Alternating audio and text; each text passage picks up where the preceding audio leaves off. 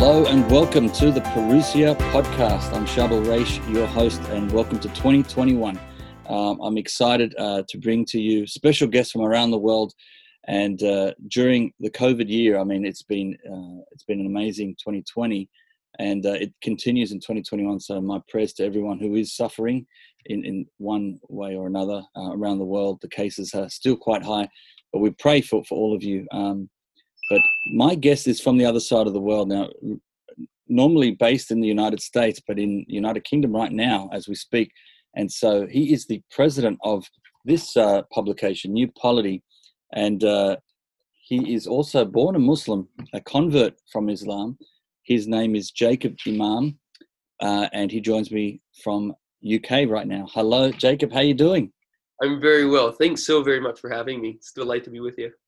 It's great to have you. I mean, great work, by the way, with this, and we'll talk about this a bit later, but I've just been flicking through some of the articles, and this journal is excellent, and very excited to know that Australians can now get it as well, and we'll talk a bit about that towards the end of the show, but well done with it. Yeah, and thanks to you and no small part, so thank you. Yeah. No, my pleasure. You've got a fascinating story, and I know many may have heard of it. Matt Fradd did an interview with you about your conversion, and I'd like to sort of introduce you to our audience a bit. In one way, very similar. I mean, I've written a book about my conversion, how Islam led me back to Christ, but I was not born a Muslim. I talk about how my Muslim friends influenced. You were born a Muslim, but it's quite interesting, the background, your parents' relationship, and how you were brought up. I'd love to sort of just introduce a little bit about your story, your background for our audience. If we could start about your upbringing and how you were born in an Islamic faith. Absolutely. Well, when it's talking about a birth, the place that you start is your parents. My mom was born and raised in Michigan. She's an American. She was baptized in the Catholic Church right after being born herself, and then her family ended up leaving the church for the most part right around the time she was confirmed. And so when she had a chance to go on a study abroad to Jerusalem and then met my father, who was born and raised a Muslim, that was something that was quite alien to her. But at the same time, it was not something so upsetting, because she had a faith that she carried very dear to her, in a riveting relationship with God through the church that she was cherishing. So she is back in the church now. Praise God, and just an absolute inspiration for all that meet her. But my father, in contrast, was born into quite a well-known Muslim family. They had moved to the Holy Land, as far as our family accounts suggest, around the year 900, particularly to help establish, it was well established at that point, but to serve within the Dome of the Rock and the Al-Aqsa Mosque authorities at that time. They ended up being kind of in and out of that setting for centuries, and it was only until my grandfather, my great-grandfather rather, that had a little bit of a falling out with some of the authorities. He was the Imam of Al-Aqsa Mosque, that our family stopped serving in that role. And my grandfather then he founded the first local travel agency in Jerusalem, which was really neat, educational tours. And then that was the slow progression in a sense, I think, away from Islam. And we can talk about that as we go ahead. But my father was in the scene, having witnessed some of the corruption that comes with the authorities that he saw in Jerusalem. And of course, in the Catholic Church, we have a whole host of things that we can continuously cite for when talking about corruption and within hierarchies. But he saw that it was a little disenchanting for him. And my grandfather even started, there were some interesting things with him as well, where he didn't want his inheritance divided by Sharia law. he himself had gone to a Bible college to help with his educational tours around the Holy Land. He had even encouraged my dad to marry a Christian at one point.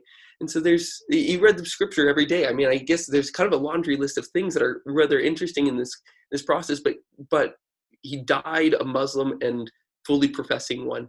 And up until that day, my father once he moved to met my mother, they married in Jerusalem. And once they moved to the States, in no small part to avoid the Israeli occupation, it was a quick transition for him to stop practicing his faith for the most part.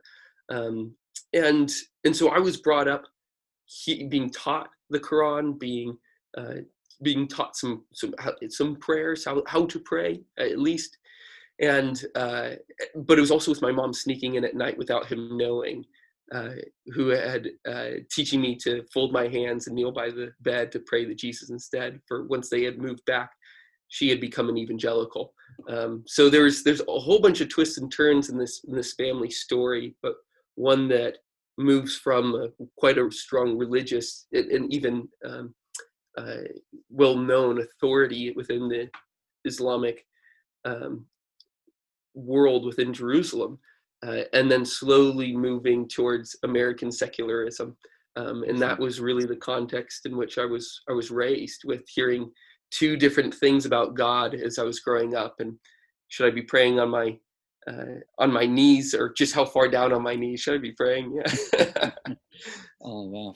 This is fascinating, because for people to understand the Dome of the Rock, I mean, arguably that's probably the most symbolic. That mosque globally would be, I mean, would you compare it to, say, St. Peter's Basilica in the Vatican? Would that be sort of equivalent? Would that be the grand mosque of the world in a sense? Yeah, I think that's about right. We wouldn't say as Catholics that St. Peter's is the holiest place in the world. We might say that some of the sites of Christ, probably the Holy Sepulchre for us in Jerusalem, is perhaps the holiest place in the world. I mean, wherever Christ is present in the Eucharist is obvious, but we might say that is I once heard Cardinal Burke refer to the Holy Sepulchre as the mother of all pilgrimages, and in a similar way, that the iconic feature of St. Peter's matches up more appropriately to the Dome of the Rock. But you might say that Mecca is the mother of all. I mean, would say that for a Muslim is the mother of all pilgrimages. Yeah, no, good comparison. But it's fascinating. So your whole family heritage, right there, for my goodness, centuries, right up until your great-grandfather, were very much responsible in Jerusalem at one of the most holy sites, which is still contested today. Lots of wars over this very site. Jews today, Muslims and Christians. I mean, it's a lot of history in the Old Testament over that site, and the New Testament. But fascinating that your bloodline is connected intimately to that site up until. So your grandfather, did you say, he was probably the first to break away?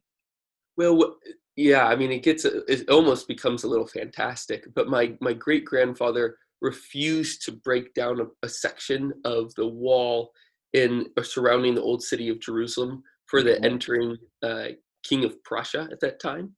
And just the authorities didn't like his decision and kicked him out. And so my grandfather, he died young. And so my grandfather was out. I kind of make the comparison to, if you've ever seen the movie Slumdog Millionaire, as the little boy is showing around Western tourists through the Taj Mahal, kind of making up things as he goes. Well, that was my grandfather after the family.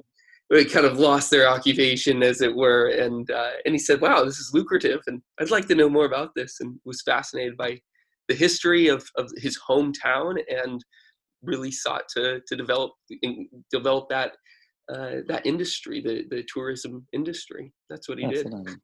Well, it is interesting, because that was the beginning, if you like, of a journey, as you said, the departure or a breakaway of what would you say traditional Islam. I mean, it is such a strong part of our identity of many people who are born in the Islamic faith. It is very strong in who you are, both politically, spiritually, your identity as a person. Your lens of the worldview is through Islam, and and the way you see others as well through that lens of you're either in or you're out. This concept. So it's interesting what our Lord had in store for you as it came to your birth, and in a mixed marriage. And so you had the contrast of the two. Tell us about life growing up. Did you like pray the Islamic way and the Christian way? I mean, how did that work? Yeah, it really was I think for many years, it was my father not knowing that my mother was coming in. But as soon as he did, to be honest, I can't really recall. I remember him coming in and teaching me the Quran from time to time, but never praying together. And I think it was something within him. He had a lot of questions about the faith, and it was a lack of conviction that he ultimately had with his father's faith that he wasn't willing to give up. He would always very strongly. It was never this, I was raised a Catholic thing, I was raised a Muslim thing. It was, I am a Muslim, and there's a pride in it. But there was some real theological things that he was still wondering about. And so when he learned that I was also being instructed in the New Testament, as in a very particular evangelical type of way, and it was a real shaking of his faith. In the same time, it was a real shaking of mine when I realized that my parents believed two different things, and that happened at a kind of poignant moment. I'll never forget, around the dinner table when I was 4, and I mistakenly so young said, I mistakenly said, thank you for this food in Jesus' name, amen. And it was at that point, by my father's reaction, I quite realized that they believed two very different things about God. And so that was a great moment for him in a real sense of, how much do I really believe in this faith now that my family is potentially fractured over it? And then for me, it was, well, my source of authority, real source of authority, my parents are not united on this. And so how do I come up with a solution because it seemed fun. It seemed kind of obvious, like one of the first things that I should know and do, and it defined all of life.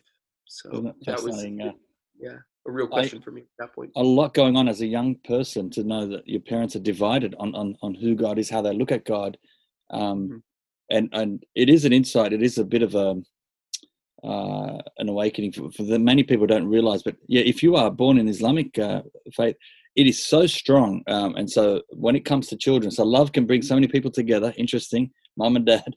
But then once it comes down to passing the faith onto the children, sort of, especially the father being Islamic, it is sort of a given, that the condition is, that you bring this child the Muslim way. And when he found out that you were actually being taught Christianity in some sense, I mean, thank God some seeds were planted at such a young age, so that the grace could work. But yeah, what an insight! So I imagine he wasn't happy at all. No, it wasn't a good reaction. But at the same time, he saw that I was quite confused, and yes. There was a real tension developed, of course, in the family at that point. But at the same time, it was a lack of assurance was obvious. And so the quintessential Islamic reaction to a son leaving the faith is disowning, of course. Yes. And some things of that nature did happen later on when I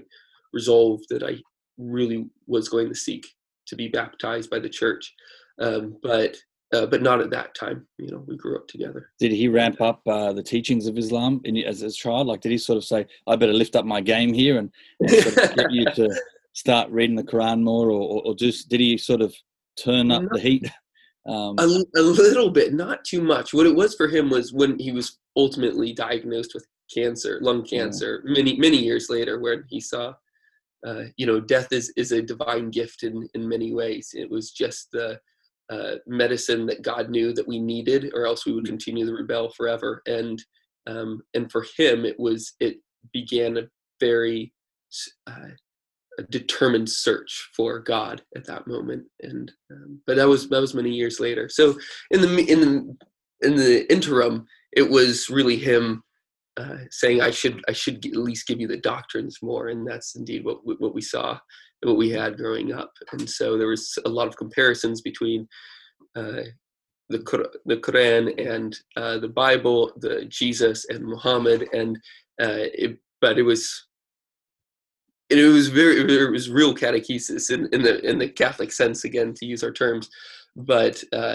again, it was clear that through his life he was unconvicted, and Yeah. so, and that's the biggest thing. I mean, for raising children, they notice things early. We notice things early, Mhm.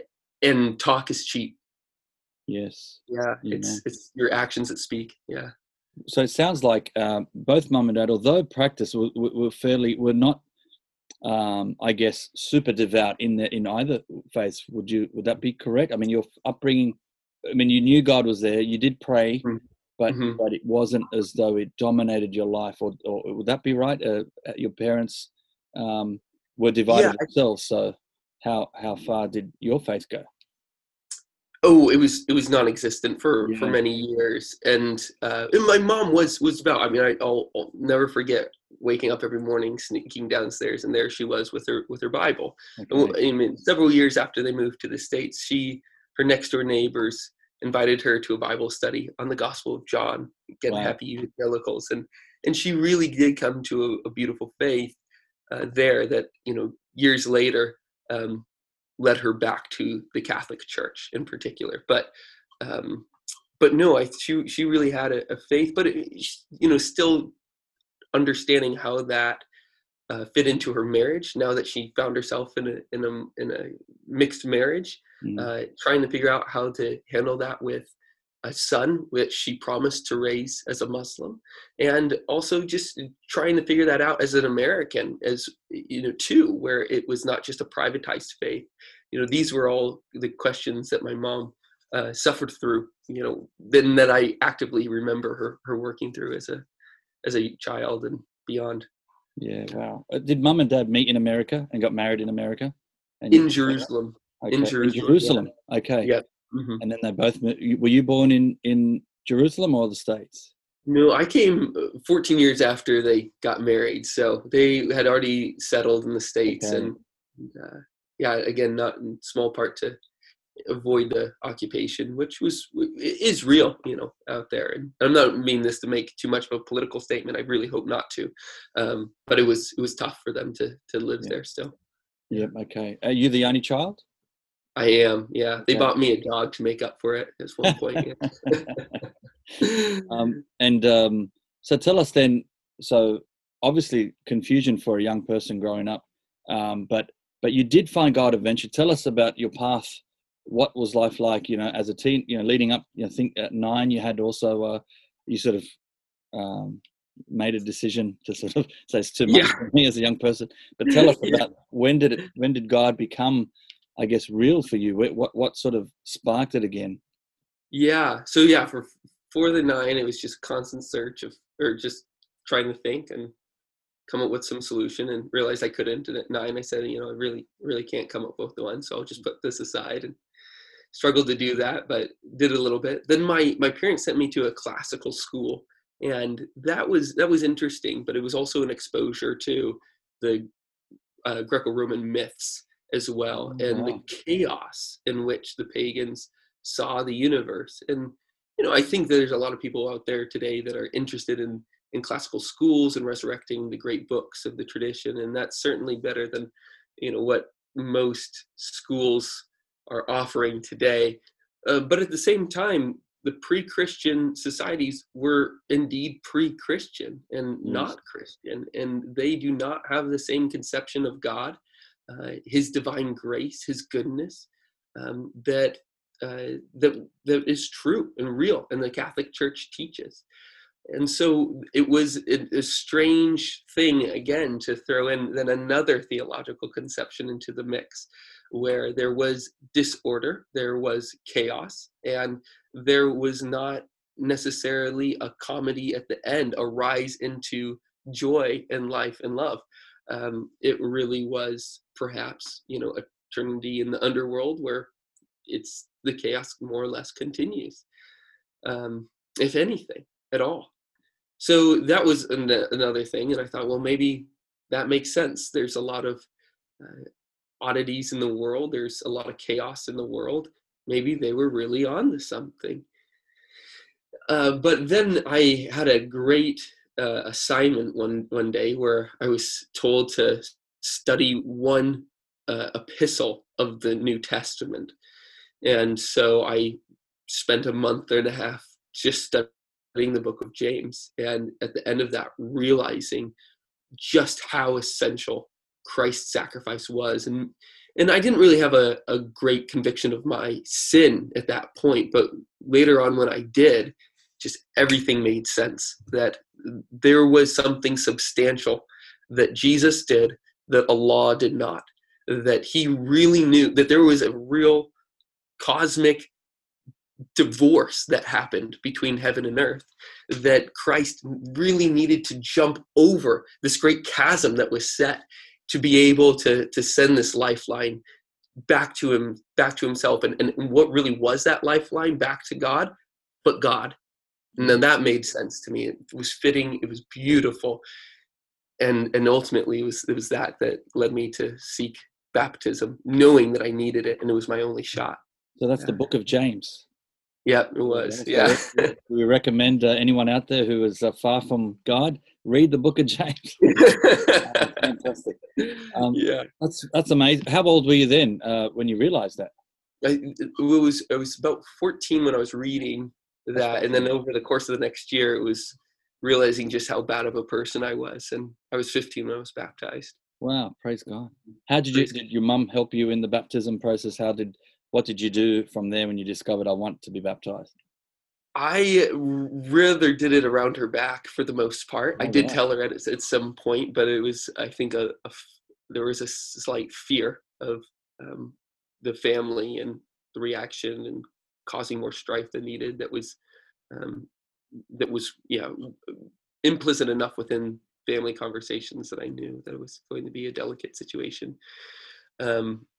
But it was baptized at her church, which was a very low church, evangelical Methodist, I believe it was what it was. And but after that, it was really bouncing around all the different denominations that we had around the Seattle area. That's where we grew up. And I was very, very unsettled at any which one of them for many years. And college was kind of the longest period where I was going to a Reformed church, but completely unsatisfied with Calvinist doctrine. And I could quite clearly now, in retrospect, it's easy to see that I was waiting to come home to the Catholic Church. Yeah, let's talk about that. Just very quickly, your father as well, did he not know about your baptism, I imagine? Did he? Until the day I was baptized. That's right. Yeah. And then there was some more strife in the family, but it ultimately, led to a unity where he requested to be baptized on his deathbed. Praise be to God. Wow. Okay. Well, I'm fascinated about that, but I don't know what to do first. Let's talk about becoming Catholic. How did you get to that point? What sort of put you on that path? I mean, you're sort of exploring different denominations. Your mum, of course, is evangelical Christian. How did you then make that next step to the Catholic Church? Well, I think ultimately it was through a series of events. Reading scripture had no small part in it, but there was also a church that I was going to in college. Again, a low church, very low church. And there came to be this question of not just what the Eucharist was, but where it could be celebrated, as it were. Like, it was very low church. So could they give it out in their homes? What do you do with the leftovers afterwards? All of this. And I just thought, with such a basic question, we have to have an answer to this. Like, my desire for greater intimacy with God is not stronger than God's desire for greater intimacy with me. So he must have an answer to this situation. And that's really what it was. And recognizing that the church has tradition, saying, yeah, these questions are really important. Are you baptized as an infant or as an adult? Is the Eucharist Christ or is it not? Is the Eucharist subject to anyone or solemnly to priests consecrated to him? These are basic questions, elementary school questions. And that's why we teach elementary school kids the answers to these questions in catechesis. But for us in the evangelical world, it was unanswered. It was opinions. It was ultimately a form of relativism, sneaking into the evangelical denominations. And so, and it really was this idea of love. Love could not be fully realized without answers to this question, because you think about it, you can't really love what you don't know. Anybody, and this is, marketing 101 for any company, is that people don't know what they want until they see it. And that was, Steve Jobs' main plug for making his tablets, but also it's the same idea for us Christians, knowing more about Christ, seeking his face, and knowing him more intimately, knowing more about him so that we can love him more dearly. And so that connection, why tradition is so important, is because they are the rungs on the ladder by which we can ascend to get a clear glimpse of Christ's face. Brilliant. Can I ask, how did you know when you had those questions and you wanted to get to the bottom of those, bottom with those answers? Where did you go? Did you just go online? Did you have a friend? Was there a guide there? How did you get to the Catholic? There was two things that came at the same time. One was I was taking a course in medieval historical thought. Okay. And then the second thing was I had a friend who had converted to Eastern Orthodoxy. He was actually my philosophy teacher in high school, and just an amazingly brilliant guy. And so I called him and I started to study in that class a little bit better. And so I really started to go down a path towards Eastern Orthodoxy based upon his influence. Started studying, reading the texts that he sent me, but also at the same time I was reading the Western tradition of the church, which of course there's different time periods of exactly when the Eastern and Western churches split. 1054 is obviously the big one that you hear bantered about, but really it was, Council of Florence a few hundred years later before people really realized that there being a functional split and such. Anyways, I don't want to get too much into that, but there was this kind of dichotomy of what I was studying and hearing all at the same time. And I thought then I'd eventually do that more formally. So a number of months later, I asked to begin catechesis in the Orthodox Church as well as the Catholic Church. And so I continued to do that for a few months longer. And at that point, I came to the decision that it was going to be the Catholic Church that I would ultimately request reception into. Wow, praise God. So then it was just months. So we're talking from the moment of starting, are we talking a 6-month period here from when you first... I'm kind of realizing that I really needed to find a traditional form of Christianity to ultimately being received into the church was almost a year exact. I think just over a year. Yeah. Wow. And so that was the process. Praise God. And your mother at the time, did she then find out finally?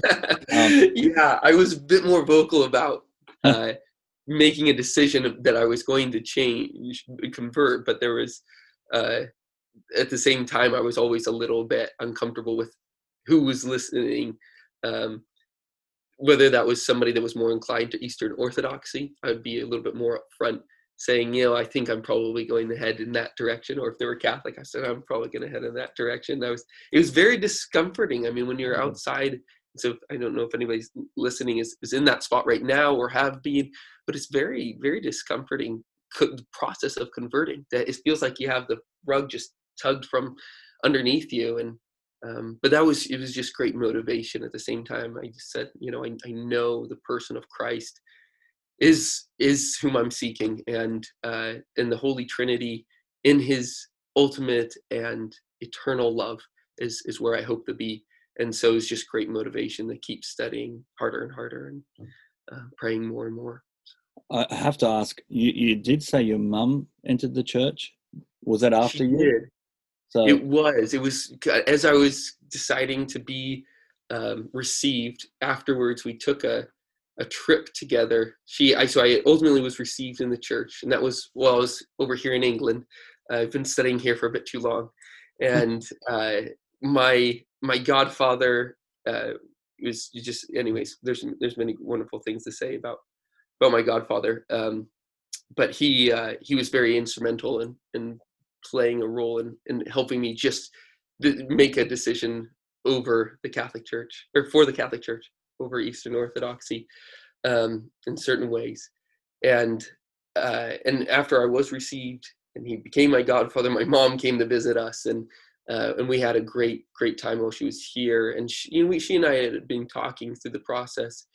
She was uncomfortable. I've kind of been an evangelical for many years, the classic objections, and worthwhile, to get answers to, of praying to the saints, praying for the dead, the Pope, our Blessed Mother. These were questions that she had heard objections to for a very long time at this point, and didn't know good answers to them. And so we slowly started to talk about those, and we had a great trip to discussing them. And Scott Hahn's ministry was a great thing for her too. I will never forget that. Now Scott's my neighbor in Steubenville when we're not in the UK. So it's all kind of funny how the worlds collide. But that was her re-entrance into the church. praise God. And I mean, so much is unpacked, but I know I haven't got too much time. But I want to just understand, how did you get to England? So you were in Seattle. Mm-hmm. What took you from Seattle to the UK? Was it after high school, or the classical school you talk about was connected? No, yeah, it was after high school. I went to Baylor University for my undergraduate. Okay. And I can't exactly remember how this happened. I was continuing to study classics there, perhaps ironically, and as well as historical philosophy. So those are my two concentrations in undergraduate. And my professors there said that England was the best place to go to continue my studies in classics. And so I had done some internships at Cambridge after my sophomore year, and then my junior year, I decided I'd like to study at Oxford for a little bit. And so I applied, got accepted just for, a couple terms or so, and had a chance to stay on through the summer, and then ultimately applied again for my master's, that time to do Islamic studies. Again, perhaps ironically, I keep studying the things that I'm converting away from after I do it. And what that experience like? That's fascinating itself. Yeah, it was fun. And now I'm still here now doing my doctorate, also in economics, which is another thing that I converted away from, which is we'll talk about, I'm sure. So. That is so interesting. So you are, your upbringing, you really were attracted to learning about history, tradition, both the classics, as you say, tied up with your faith as well. With all this study behind you, what did that do for your relationship now that you're a Catholic with this background, this tradition? What was your personal relationship then with God? How did that sort of deepen? Did you find it went to another level?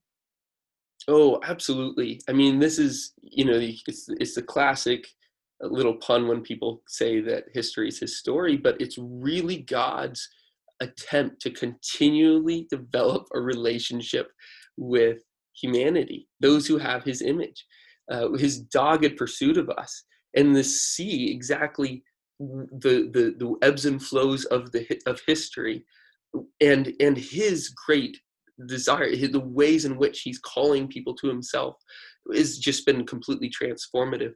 And it has been historically transformative for the church as well, where we're studying history, first presented through the sacred scriptures, and then seeing how God speaks to his church through the church after the canon of scripture closes, as it were, has been marvelous. So the scholastics, just to give a quick example for people who are wondering, broke history into 4 different eras: the original untainted time of Adam in the garden, followed by the law of nature, is what they said. And this was a time after the garden, through to Moses. So this saw things such as Noah and the ark and the flooding of the entire world because humanity was just so bad. And then as soon as humanity jumps out of Noah's loins again, as medievals talked about it, what do? But they start to construct the same cities that they began to in Genesis 4, which were defined by great advancement and great sin. And ultimately, it was God then showing us that nothing would work, that it was not just flooding the world and leaving only one righteous man. That wouldn't work out well enough. So he gave us a law of slowly, didactically reforming us, saying, you don't even understand the right order by which to live. Let me show you. I'll write down everything that you need to know. And then slowly over time needing to reestablish new covenants because he needed to reaffirm them that he truly wanted a relationship with us. And so we see this over and over throughout the Old Testament, covenant after covenant, that God the Father is reaffirming with his people. But ultimately, the law of Moses, which is the third era that the scholastics broke history into, had to be fulfilled, where the law was not just written on parchment, but written on our hearts, where the ideas by which to live were not just a legislated act, but rather virtue, in which the medievals also saw was God written on our heart. That's what virtue is. It's the dispositions of our soul in which we act as God would have us do, where we actually have his image, which was tarnished at the fall, start to be made new.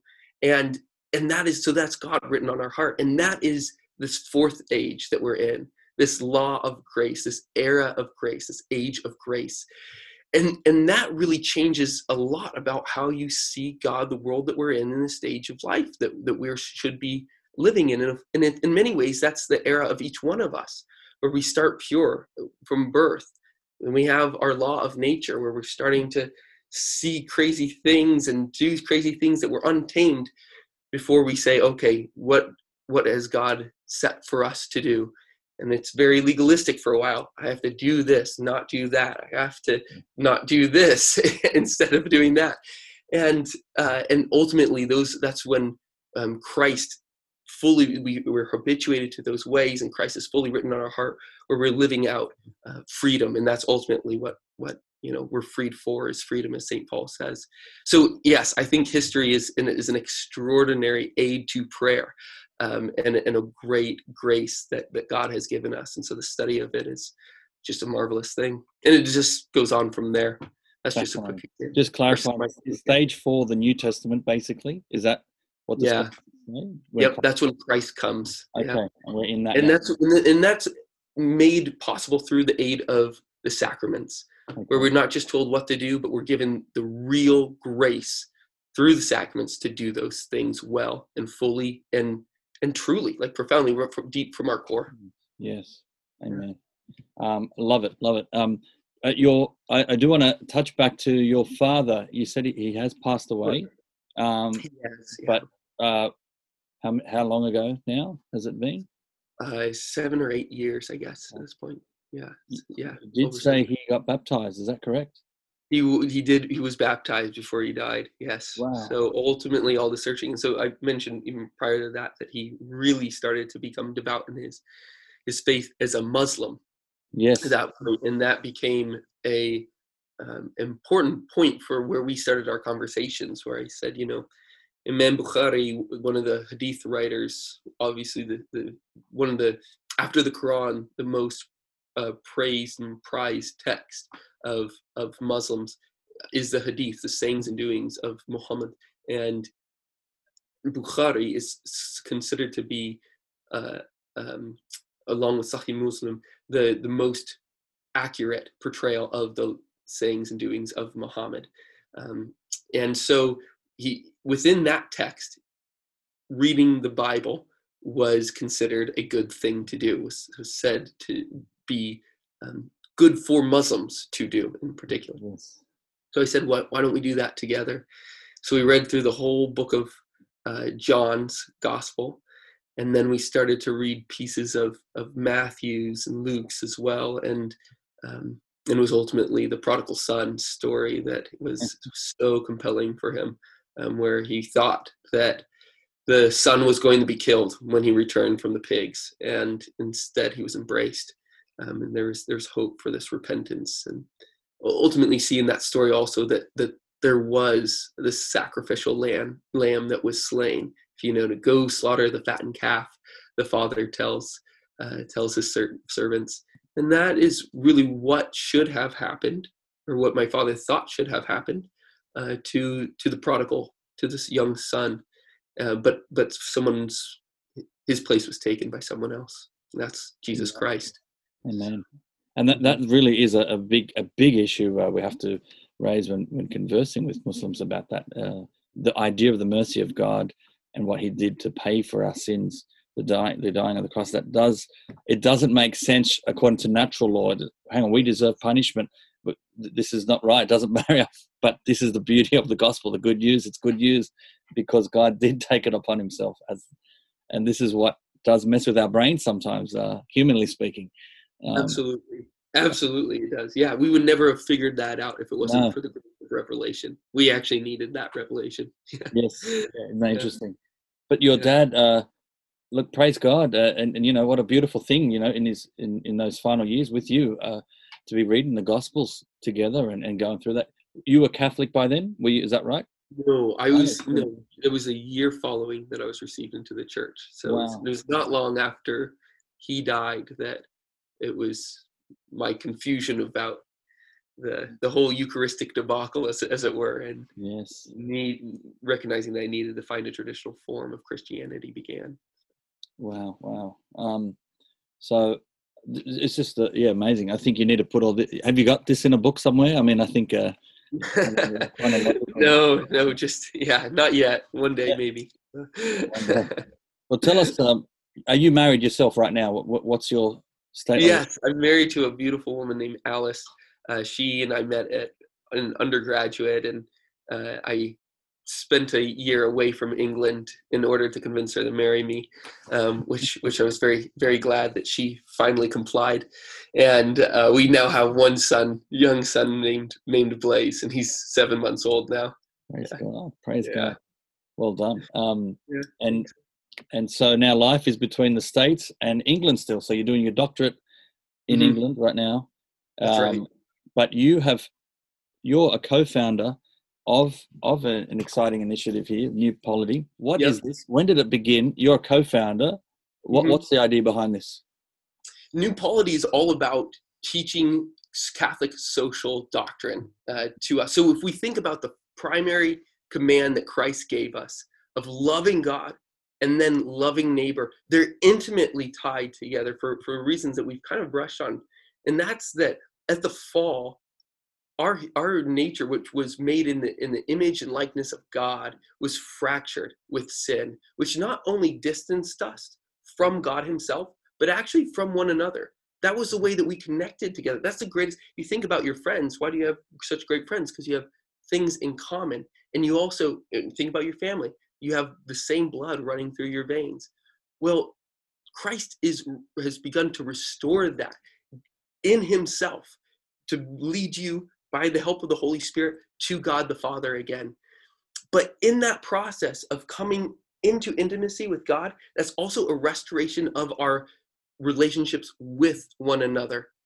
It's that as the image of God is started to made whole in ourselves, that is our chance of being able to love neighbor better. So this is really the initiative of New Polity, is to understand how is it that once we are loving God in furthering a right relationship with Him, that we are then supposed to love neighbor better. And this is really what we're trying to do. And the print magazine is really pushing that forward, because I would say, and I think most would agree, that the West has been very confused the last several hundred years the very least, I think people will give me the last decade. Yeah. And we're trying to say what's wrong with society and how can we find a solution. And our big answer is that it just can't be done without Christianity. But then slowly starting to think through, why is that? And how do we restore our society, loving neighbors better, that we can actually be able to restore our cities. Wow, wow. So this is a major initiative of what you do there, the magazine. Yep. There is a website as well. Yep, newpolity.com. Okay. We Articles we have articles, podcasts. I'm rather happy with our recent one we're calling Good Money, which is a complete one of these ways of how do we love our neighbors better with the money that God has given us to steward and to steward well. So we have some things that are, what we're trying to do is tie the theoretical to the practical with that and many of the other things we're doing. So what we're trying to do in our own lives is trying to tie through the theoretical. So I'm studying still, but also really trying to test all this out in Steubenville. And I just have to say that it's just been a huge grace to me and to my family to live there, to be able to figure it actually to be loved and thus have a better model of how to love in turn. It's just amazing how much the Catholic religion changes the way that we live and love. So we've been very blessed. Feel we definitely need a show dedicated to that, the whole Catholic social teaching and what it is, because we do take for granted in the secular culture in the Western world, we are originally built on Christian principles, and we are slipping away from that more and more, and really the order that what once was, and now it's sort of becoming a lot more divided, chaotic, disordered. It's very interesting. Once you break away from Christ and his teachings and the social teachings of the church, it can be very messy, and that's what we're seeing before our very eyes. Yeah, I think that's right. There's little that we all are gathering around the table at night and shouting out, that's good shouts, that are shouts of praise about the way that in which our politics is working out right now. And I don't think that the answer in some ways it's not complicated at all. It's just once we separate ourselves from God, we do tend more towards chaos.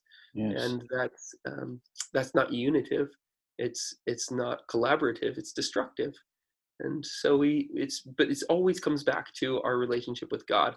You know, at the beginning of the Bible in Genesis, we're there with him in the garden. At the end, we're there with him in the city. Everything in between is all about how do we start to live out between the garden and the city with that relationship with God, walking with God, forever praising God in the meantime. And when it comes down to economics, when it comes down to politics, really, is God walking with the things that we're doing? Is he walking with us? I mean, that's really fundamentally the most the first question we have to ask. Amen. Wow. Yeah. When was this founded? New Polity? How long has it been running? Yeah, we originally had this the blog side of this up and running for a year and a half now, maybe more, 2 years ago. But the print magazine is just 9 months old. Okay. It was something that we thought it would be really fun to do. Andrew Willard Jones, and Mark Barnes and I have for a long time been fascinated with this idea of how do we restore our culture. Yes. And it came to this kind of breaking point where Andrew in particular was a great ringleader for the three of us. And he's a professor at Franciscan University in Steubenville. And he runs their Catholic Studies program there. And he said, I'm just going to start a blog. Let's just start writing. And we thought that it would be something that we kind of do on the side while we're all working our normal jobs for a while. And we tried to get it going. And then it just started to take off. And people started to flood the site. And we thought, people are really hungry for answers, for good Christian answers for how do we restore our society. And we said, all right, we're going to take the risk. We're going to go for it. And we made the plunge. And now we are starting to make our life an attempt to live out and to teach the social doctrine of the church. And so we're doing this full time now for a few of us. Yeah, what an important time right now. We need this and the clarity as you're talking about, and congratulations on this great initiative. Um, I highly encourage people to get onto it. It's also a great way of witnessing. It's not overly in your face Catholic. I mean, the idea is it's just social teaching. When you read it, topics of politics, economics, some business input. What are the sort of general topics you're covering here? It's quite interesting. Yeah, so the first things that I'll mention, just because on the top of my mind, is within this good money idea is how do we actually create an economic system that actually serves everybody well. And I think that's actually, just phrasing it that way is the way that most of us would do in our secular society. What system do we need? Instead, Christ's answer to us is, what are the virtues that you need to have a good economic system? So this is a great question right at the beginning that we're trying to answer. Another one is, most of us are kind of glued to the news, to watching national news instead of local news. But for most of us, we're never going to have an effect in national news. We'll wait our 4 years, at least in America, I should say. I apologize that I don't really know how things work over there, but I'm sure they're better. And we wait our 4 years to cast our vote, and that's really the extent that we'll ever have a say in the national level. But we don't really realize that it is what's happening around us in our cities that has the greatest effect on us, even from what we consider to be a political situation, whether that's those who are in charge of our parks and recreation, or those who are ensuring that our buildings are up to code and such. Those are happening at a local level for us here in the States.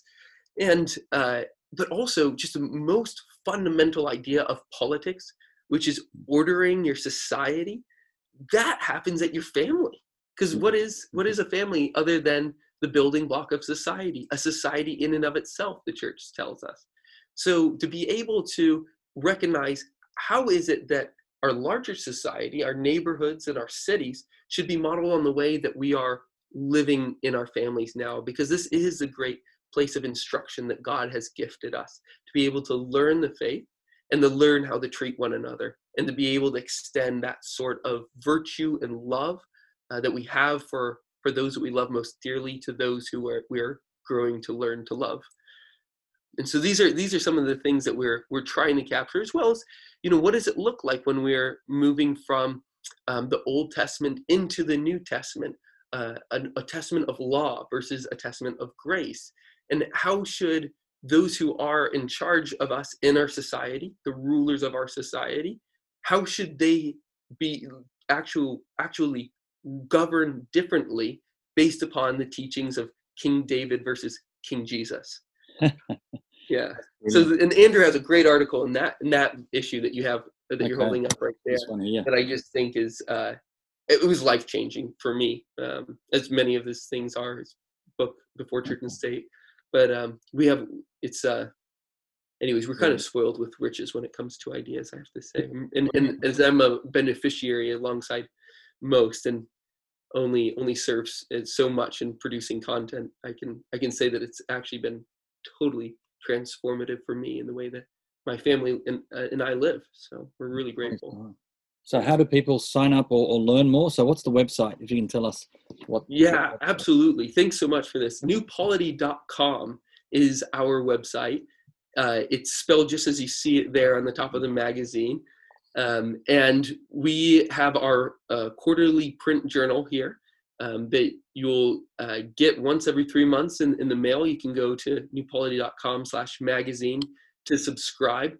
We have weekly podcasts they're up there that you can find wherever you find podcasts, as well as on our site, as well as essays that come out about weekly as well, unless we're celebrating Christmas octave. So we got a little bit behind over Christmas, but we're grateful for a new set of essays that they're about to come out. Right. And you are right near St. Paul Center, right? So in Steubenville. So you are.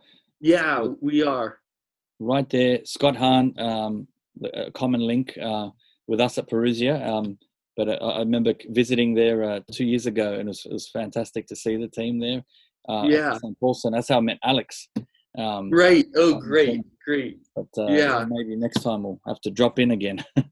No, I hope you do. I hope you do. Andrew Jones used to be the executive director of the St. Paul Center as well, and so there's that connection. Well, Scott's been so good to us. He's a real fan of this as well, and you might have seen him on Matt Fradd's show or on Franciscan Presents, starting to tout some of the great ideas that were presented by Andrew and others about how to restructure and think about questions of church and state, clerics and laity, and how do we reform the way that we live accordingly. Yes. And one thing I guess I should also mention, not a small thing that we do, is we produce video courses as well. So if anybody's wondering about questions on the modern sexuality craze that we're going through, I think that Mark Barnes gives us very clear axioms by which to evaluate the modern obsession with sex, as well as walking through church history with Andrew Jones, which he's done a 2-part video series with us, or a second part that we're going to be launching in Lent, as well as questions such as how science became a religion in our modern era, and what we call Plato's Dialogues. A philosophy professor at Franciscan University teaches philosophy, and his name's Plato. I mean, it was just meant to be he and his brother, the pair of Platos, having conversations about social order and how to begin to live differently as a Catholic within our modern liberal societies. So those are the things that we produce. All on that website. All the information is there. It's all right there. Excellent. We'll make sure go to that. But I want to thank you. We are out of time, but fascinating to get to know you and your upbringing, your life, and the work you're involved in. Such important work. We do need to really look at this as a society, get back to basics, and God is a major part of that. My goodness. Can I leave you with a final? Can I ask you to leave us with a final thought?